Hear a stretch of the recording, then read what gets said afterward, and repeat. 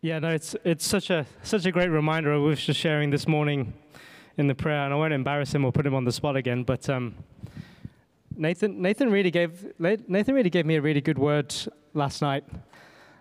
Just a testament to who he is as a child of God himself. He's just feeling the conviction that why are we gathering here? I mean, we're getting some extremely exciting things happening, fun things. We're going to head to the park this afternoon to play spikeball with Cuban, and then we're going to play golf later with Vincent, and then there's a football thing with Damo. And last week we had basketball. We won the game.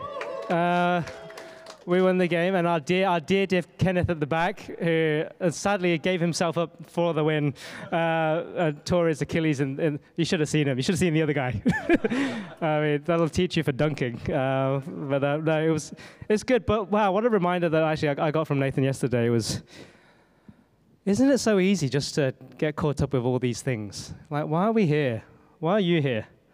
And as I was just worshiping him, I was like, oh, Lord, I'm here just for you.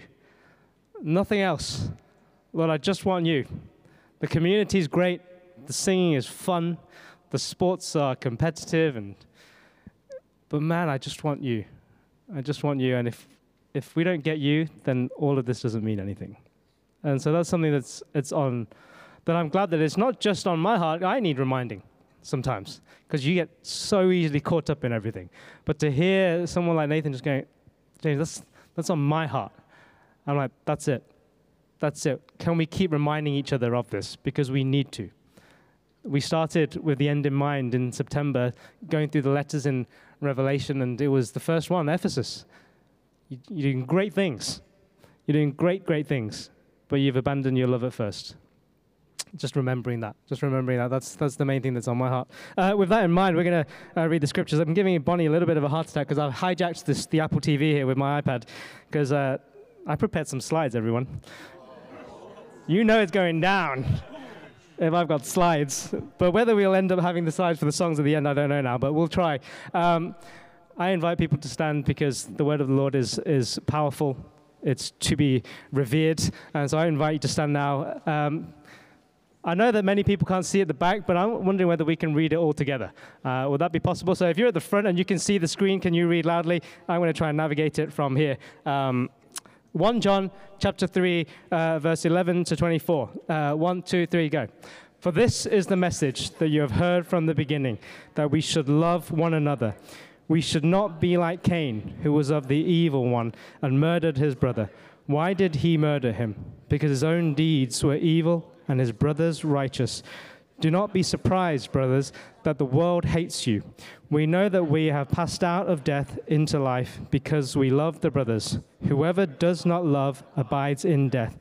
Everyone who hates his brother is a murderer, and you know that no murderer has eternal life abiding in him. By this we know love, that he laid down his life for us, and we ought to lay down our lives for the brothers. But if anyone has the world's goods and sees his brother in need, yet closes his heart against him, how does God's love abide in him? Little children, let us not love in word or talk, but in deed and in truth.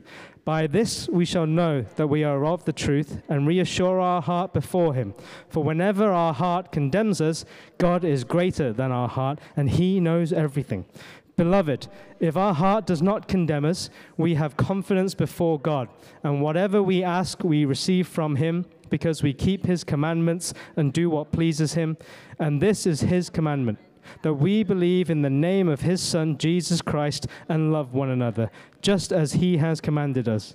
Whoever keeps his commands abides in God, and God in him. And by this we know that he abides in us, by the Spirit whom he has given us. This is the word of the Lord. Maybe we just remain standing as we pray. Lord, you are the reason we're here. You are the reason why we know what love is. You are love. So help us to trust in the name of your Son, Jesus Christ, and to love one another today. We thank you. In your name we pray. Amen. Take a seat. Thank you. Just another word on Alpha. It's just to remind you, a few months ago we had this very simple statement that I shared with you that I actually borrowed from Andy Stanley, a pastor in America, which is the church is a family expecting guests.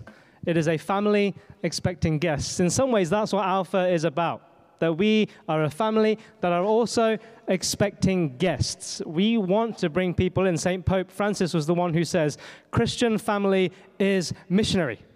Christian family is missionary to share the love of God to the world. That's what we should do. And actually, that's what we believe, what we're trying to do here. We're trying to do church in a way, that's the second statement, we're trying to be family. Family is messy, family is hard, but we're trying.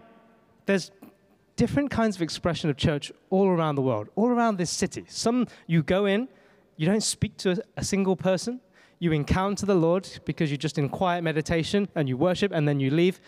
And that's just one beautiful way to worship God.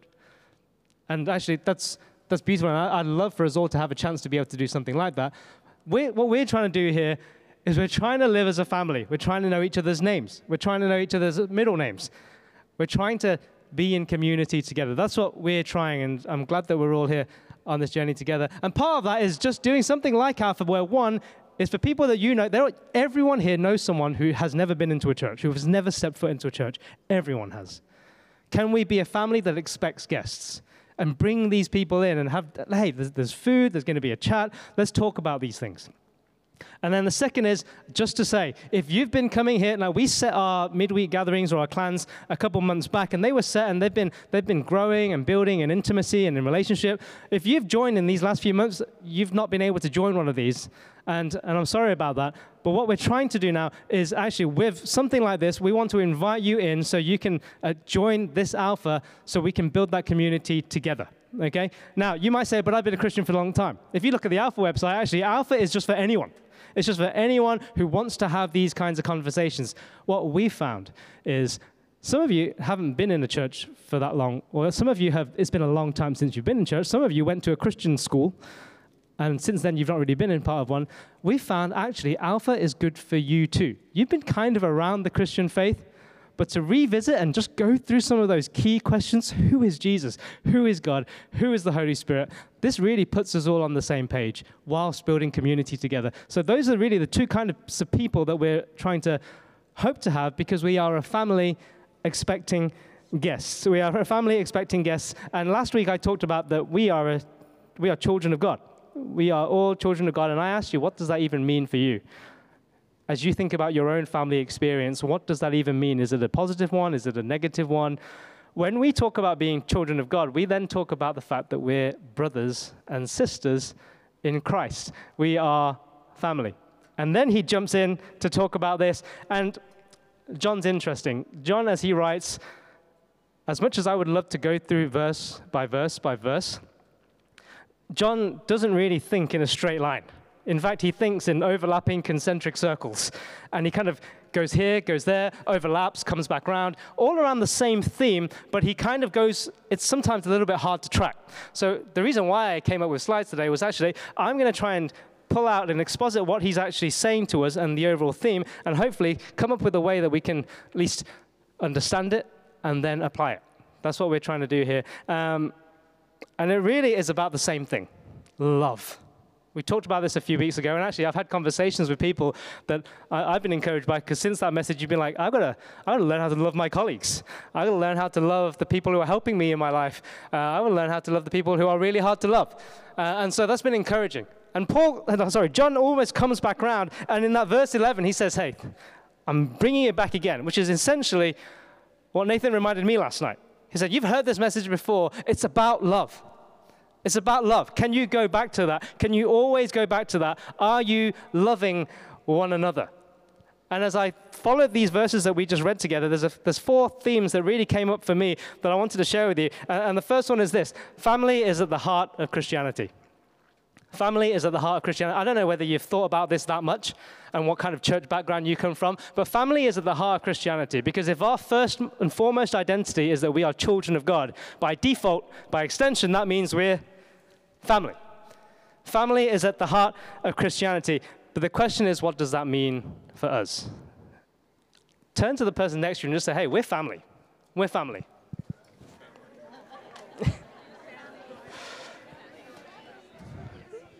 the interesting thing here is how well are we doing that? How well are we really tapping into that? Because family, of course, is hard. Family is hard. But we link family with people that we love. What do we say when we've lost a family member? We've lost a loved one. We've lost a loved one. So if we're going to try and be family, then we need to try and learn to love each other. In fact, it's within the context of a family that we learn to love. It's within the context of a family that we learn to love. Billy Graham says this: nothing can bring a real sense of security into the home except true love, which can be found in family. Ephesians 2 talks about that we were dead, but God made us alive, and now we are members of the household of God. That we are literally brothers and sisters, we are family. The Irish playwright George Bernard Shaw said, a happy family, actually I have this quote, a happy family is but an earlier heaven. And a happy family is but an earlier heaven, in the sense that actually, if a family does what it's supposed to do, exists in a way that it's supposed to exist, it's a glimpse of heaven. Who's had a glimpse of heaven in their family, in their lifetime? Just put your hand up if you had. Praise the Lord. Just people who you know you're coming home from work or school and you're just in a bad mood, but that person's just going to love you regardless. When you're young, they're still going to put food on the table, even if you mistreat them. Kenneth's just laughing like, Hillary's been very good to you, caring for you this week, right? Kenneth was saying he's becoming a better human being and higher EQ because he needs to rely on his wife to do everything. But family, a happy family is but an earlier heaven, because family knows what love is. Now, whether it holds to that standard all the time is a different matter. We fall short of that all the time. But the design that God had for family is that it would point us to heaven. The design for what we have here as a spiritual family is to point us to heaven. Do we have that? There's another quote here from an author who says this: "It is not clear to me that the family is a microcosm of the world. To understand the world, we can study the family. Issues such as power, intimacy, autonomy, trust, and communication skills are vital parts underlying how we live in the world. To change the world is to change the family." We're trying to figure that out. One Sunday at a time, one midweek at a time, one sports team at a time. And just if we can pierce through all those things and remind ourselves we're doing this because we're family, because family does things together. That's what we're trying to do here. It was my conversation with Aidan a few months ago where we were saying the true expression of Christianity is that we're a tight-knit family. That's what we're trying to do. And in order to do that, we must love one another. See, interestingly, actually, I don't have all the verses corresponding because I did these slides very late last night. Opening back up to the word to 1 John. Family is at the heart of Christianity. John knows that because we're children of God, we're brothers and sisters. But then he gives us an example, and he gives us an example of how family turned bad and what that leads to. So we know that Christianity, that's what I've done here. I'm going to go back. If I go back to this, family is at the heart of Christianity. You see here, when John's talking about it in 1 John chapter 3, open up your Bibles with me here. 1 John chapter 3, verse 11 is, this is the message that you have heard from the beginning, that we should love one another. And then verse 12, he says this: we should not be like Cain, who was of the evil one and murdered his brother. So he says, your family, you're children of God, you must love one another. But let me show you an example of a family that is not good, that turned bad. When a brother turned against his own brother and murdered him and became the first murderer in mankind. He's like, don't do that. Don't do that. He is from the evil one. And that makes me think. And then he says, why?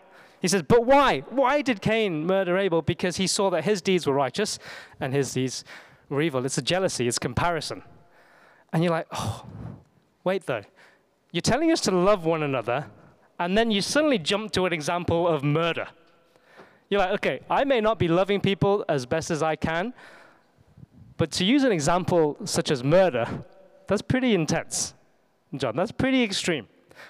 What John's trying to say here, though, is actually it starts with your thoughts.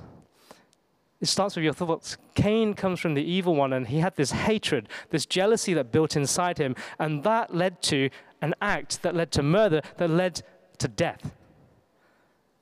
Actually, you think that might be intense, but if you think about what Jesus says in his sermon in Matthew 5, he's saying, hey, The law says if you murder someone, you will be judged, but I'm going to raise the stakes now. It's not if you murder someone, it's what is it? Does anyone know? It's if you're angry at someone, and then you'll be judged. So it's not the action anymore, it's the heart. And we're going to look at that a little bit more because it's like, whoa. So I either love one another or essentially I'm heading down a road that leads to murder. Quite extreme, but it really is, that is what Jesus says. And actually in James, in the book of James, it says this as well, right? When there's a desire that is conceived, it gives birth to sin. And when sin is fully grown, it leads to death. Cain is the prototype, the example from the evil one, where it's the evil one, and then Cain, and then hatred, and then death. Now, the answer to that isn't Abel, actually. Who is the answer to that? Is Jesus. Because while Cain came from the evil one, Jesus comes from God, and he shows love that leads to life, which is what this passage is really talking about. It's pitching light and darkness, life and death together, all with the concentric circle surrounding it being love. Family is at the heart of Christianity, which is why the heart is so important, which brings me to my next point, which is important, which is Christianity is a religion of the heart. Christianity is a religion of the heart. We are surrounded by in a society where it's all about what you do, and you can be judged by what you do, whether you're a good Christian or not, comes down to how much are you serving in these different areas? How much do you read your Bible? Isn't it interesting when we say, oh, how close are you to God? What are some of the questions that we ask each other? J1, you walk with a good few people. What's some of the questions that you ask someone just to see how they're doing with God?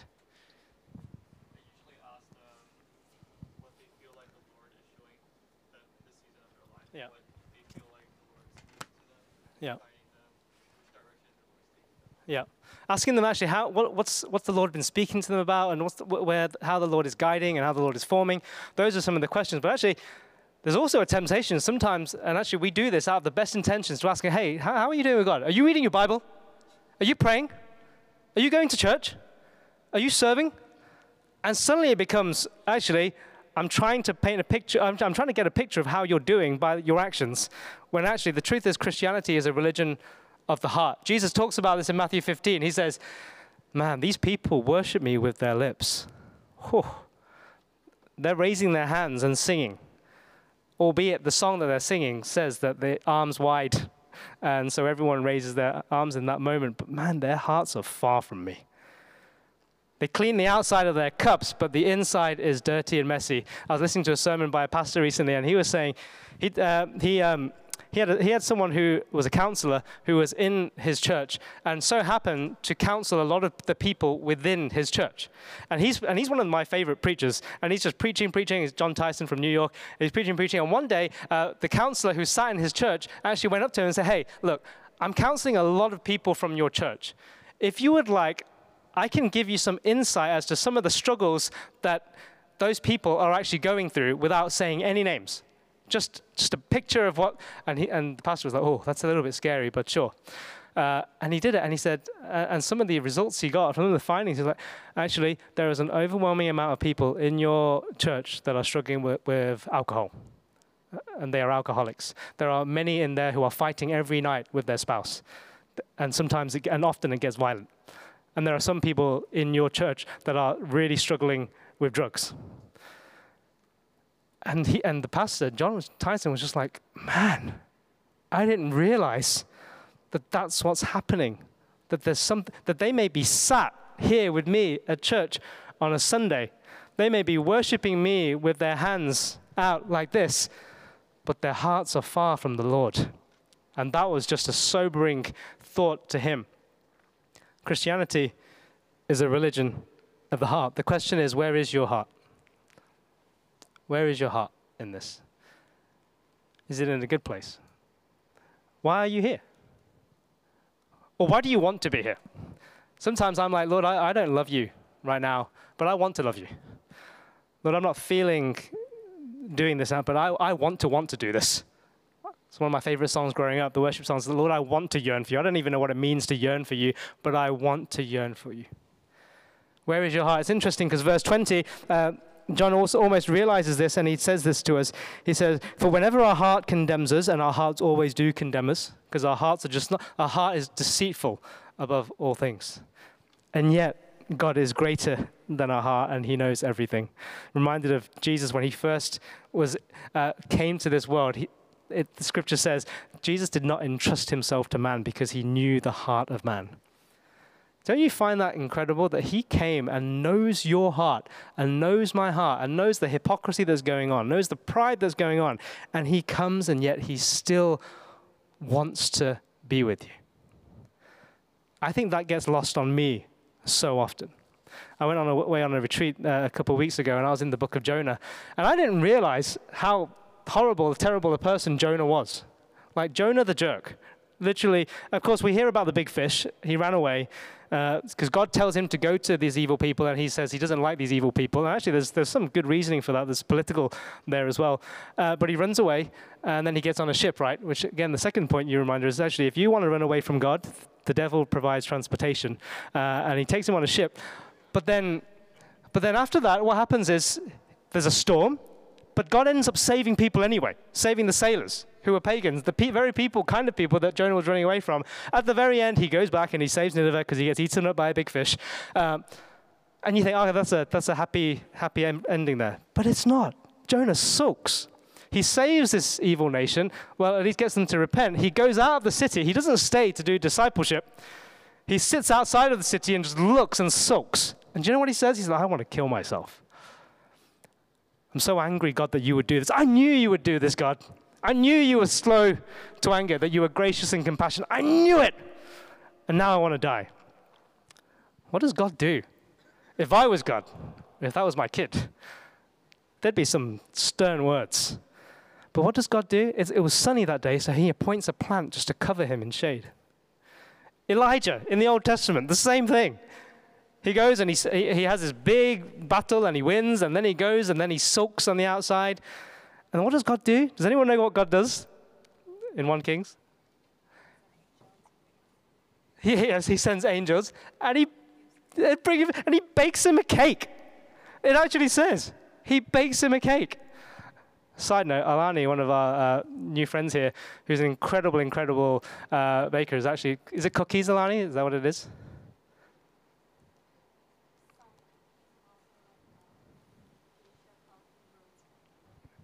They are delicious. They are delicious. They're going to be at the back, so please do go and get them.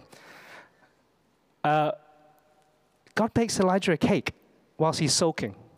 If that doesn't tell you what God's grace is, I don't know where you're at. Sometimes I'm a sulker. Sometimes I'm in a bit of a self-pity kind of mode. But yet God is just gracious to Elijah. He's gracious to Jonah. He's gracious to the people of Nineveh. He's gracious to us. He knows our hearts, and yet he still comes.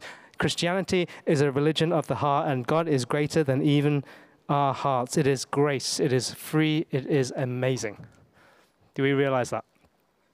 Christianity is a religion of the heart. Of course, after that, the heart has to be expressed through action.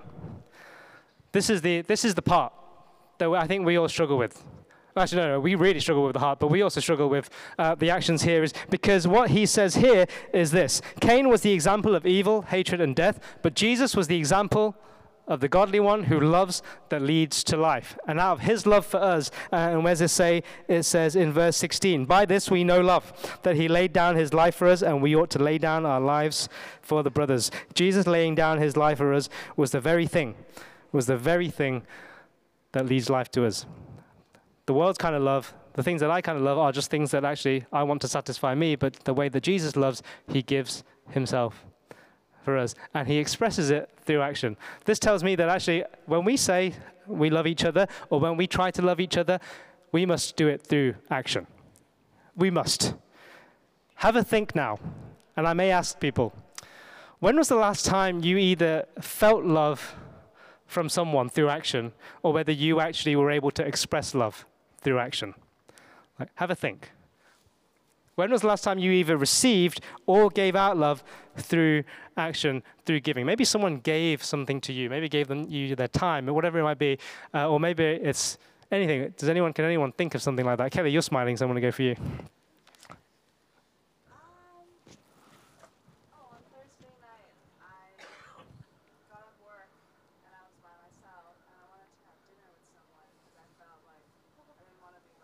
Yeah. So I called JoJo.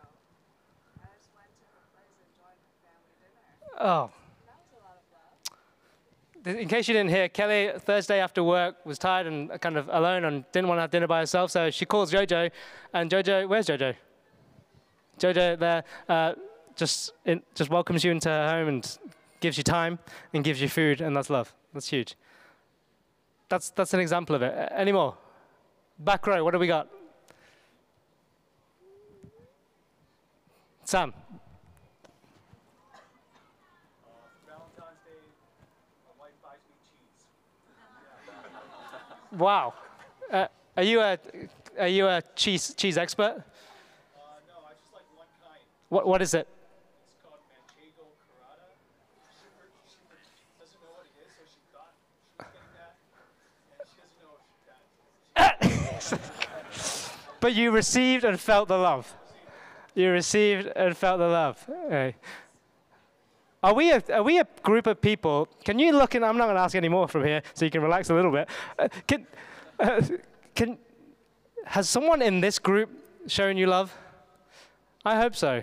And if they're not, I'm so sorry. We're imperfect people and we're trying. But we want to keep trying. We want to keep trying. And the love that we're talking about isn't just, hey, I love you, bro. And that's it. It's the love that Kenneth's group had for him when they went to visit him this week and just hung out. It has to give. It has to cost you something. That's what we've always said, right? If you love something, it has to cost you something. If it doesn't cost you anything, then you don't really love it. So we have to think about how can we outdo one another in love. And Amy Carmichael says this: you can always give without loving, but you can never love without giving. You can never love without giving. So when you think about the people that you love, when you're thinking about the people that you're trying to love, and there are people, trust me, we all have these kind of people who are like, man, Jesus commands me to love you because you are my enemy. But I'm going to figure it out and I'm going to love you somehow, some way. And it's going to be giving a part of me to you because Jesus gave his life for me. Christianity is a religion of the heart, but heart has to be expressed through action. Even Jesus almost knew this when he said love your enemies, even when we don't feel like it. That's why it's a command. Because if we did it naturally, then he wouldn't have to command us to do it. But because it is so against our nature, the kind of love, the biblical kind of love, the agape kind of love, he has to remind us time and time again, the message from the beginning. C.S. Lewis says this one, I like this one. Do not waste time bothering whether you love your neighbor, act as if you did. Act as if you did. It's kind of like fake it until you make it in some ways, but it's kind of like, look, the act of love is not a feeling, it's not an emotion, it's going to start off with an act. Can you think now of someone who you're called to love? Hard or easy, actually. It doesn't always have to be the hardest person in the world. It can be your pastor, and you can figure out a way to love your pastor. Especially if you work at Lululemon and you know he likes Lululemon and there's just something there, then you know there's something you can think of. Like, let the Holy Spirit lead you, Francis.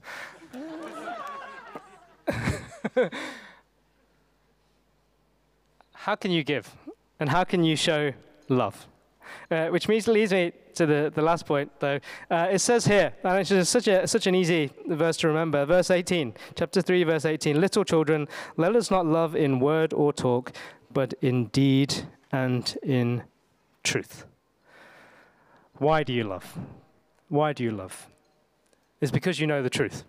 It's because you know, verse 16, that Christ laid down his life for you. And it says here towards the end, verse 23, and this is his commandment, that we believe in the name of his Son, Jesus Christ, and love one another. There's two things. You love because you love one another, and you do it because you believe in the name of Jesus Christ, of what he did for you. Our action has to be grounded in that truth. That is the right reason. There's a quote by Pastor D.L. Moody that says this: the world does not understand theology or dogma, but it understands love and sympathy. What we're trying to do is share the message that every person is loved and is a child of God. That's what we're trying to do. And we'd love to show the verses about that, love to quote to them the whole book of John to tell them that. But the world does not understand it. It will not receive it. It often chooses the other way. It doesn't understand theology or dogma, but it will understand love and sympathy. What's something that we can do as you go back out into your field, whether it's working in the hospital or whether it's going back to university or it's going back into the finance sector, what do you need to do to have your heart expressed through action and for that action to be based on the truth, to point people back to the fact that I'm doing this because of what Jesus did for me? I think about the Good Samaritan. Jesus tells this parable. And I was back in this recently, and there's one thing that I was just completely overwhelmed by and just I didn't see before. Do you know when the Good Samaritan takes this guy to the inn, and then he says, hey, look after him for me. I got to go. But whatever the cost, I'll cover at the end. Do you remember that bit? I would not do that. I would not say yes. I hate saying yes. I love trying to give myself as much as I can within the boundaries that I agree in my own head and how much I will give to this. Have we had this? I will love you to an extent. But can you imagine, and actually in that day and age, and to be fair, in this day and age, if you tell a hotel owner or an innkeeper, hey, look after this guy, whatever costs at the end, I'll pay. And actually the corruption he was opening himself up to, that bill that he was going to come back to, could have been an enormous bill that will maybe not even be fair. And yet he just said that and he just did that. The love that has no boundaries. The love that has no limits. The Samaritan, Jesus was saying, gave himself without any limits, without any hesitation, without any reluctance, completely selfless, completely trusting in the fact that you may try and cheat me, but I have a God who's got my back, that my account is always going to be full. My cup will always overflow. He prepares a table for me in the presence of my enemies. I'm not scared of anything that you will do because I know that God has my back. And he's just called me to do one thing, to love you in the best way that I can, to give myself up to you without any restrictions and any limitations because of what he did for me. Do we have that kind of love? I think the love that we have, that we try to have, is very different. If our actions can be based on this truth, that actually the Son of God himself traveled the ultimate distance and paid the ultimate cost to die for us when we didn't even ask for it,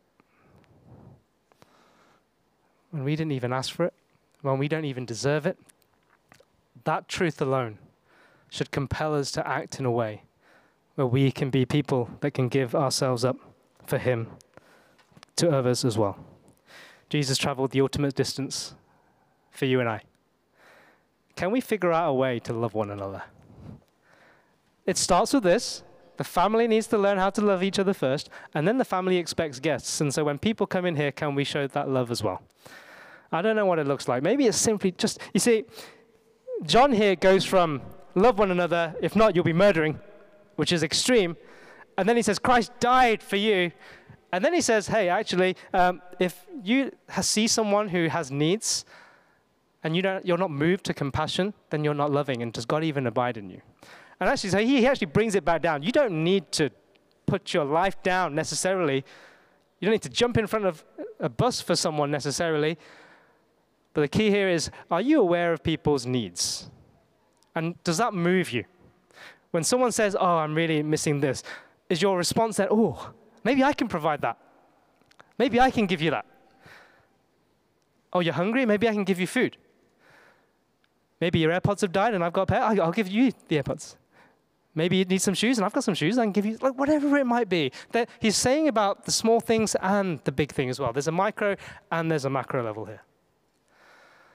We're gonna finish with a song to respond, but I wanted us to finish with, again, a short discussion time about this, because I think we need to share with others, is there anything right now, even as I'm speaking, that the Holy Spirit is saying, okay, there is someone that I need to love. There's someone that I need to go to work tomorrow, and I need to go out of my way to do something. I need to go and get them a coffee. I've never done that before, but I'm going to do that. I'm going to go out of my way because it's the Jesus way, and the Jesus way is the way of love. And I'm going to do it. It's going to cost me. But I'm going to do it because it's what Christ did for me. No, actually, no, it's not what Christ did for me. Christ didn't get me a coffee. Christ laid down his life for me, was completely humiliated for me. So I'm going to at least buy you a coffee. Can we have a think? Is there anything? And of course, if there isn't, you can say, look, there isn't. But I'm praying that God will show me how I can love someone. But right now, maybe nothing comes to mind. But I think some of us, we do have something. And actually, the first thing is, one, being aware of it and then articulating it out and just saying it out. And then please, if someone tells you something, can we be active listeners together as a family and remember what they said to you? Well, remember their name first, and then remember what they said to you. And next week when you see them again, you can ask them, oh, were you able to do it? I'd love to know. I'd love to hear. I'd love to pray. Can we do that? We'll do that for 2 minutes, and then I'll invite Alex back up to lead us in the song, and we'll wrap it up there. Is it good? 2 minutes, go. Can we do this? Can we hold each other accountable, especially if you are a part of a midweek or a clan or a group? Leaders especially, listen in. Can we ask our people, when was the last time we showed an act of love to someone? Can we ask that? Can we be part of a group that will do that, where actually we actually hold each other accountable and say, look, how can you be loving your people better? What have you done? And let's be practical. And we're not trying to be legalistic. We are saved by grace through faith and not by works. But faith without works is what? Dead. And we want to be a community, we want to be a gathering, we want to be a family that is filled with life. That's the nature of a family, that it is messy, but it is lovely, and it grows. And it grows. That's how a family works. Can we be that? Can we be those vessels of love and actually act it out? And maybe next week, provided that my wife does not give birth by then, but next week I may stand here and just ask for examples of how we've received love from one another. Then maybe let's just start with that, because there's people here who you're here for the first time, you don't know other people. I'd love for you to feel loved, and so let's hold each other to that. That's important. Let us be known by love. Yes, we want sound theology. Yes, we want spirit-filled worship. Yes, we want kind of fun community. But we want to be known by our love. And it's not just a worldly kind of love. It's when someone walks in here, you're like, you know what, I think these people might actually be willing to give up their time, their money, their possessions, maybe even their lives for one another, because someone gave their life for us. Let us be that kind of family. If we are cursed, then may we bless. If we are hurt, would we forgive? If we are hated, then would we love? Would we choose the Jesus way? If we're helpless, if we are surrounded by people who are helpless, let us defend them. If there are people in our lives who are burdened, may we share their weight. If they are hopeless, let us point them to the hope that is Jesus. Let us be grounded in truth in our actions. Let our hearts be expressed through action. Let our religion be one that starts from the heart. And may that heart be nurtured and cultivated in the context of family. How deep the Father's love for us, that we should be called children of God, and so we are. So let us act as such. Jesus, we thank you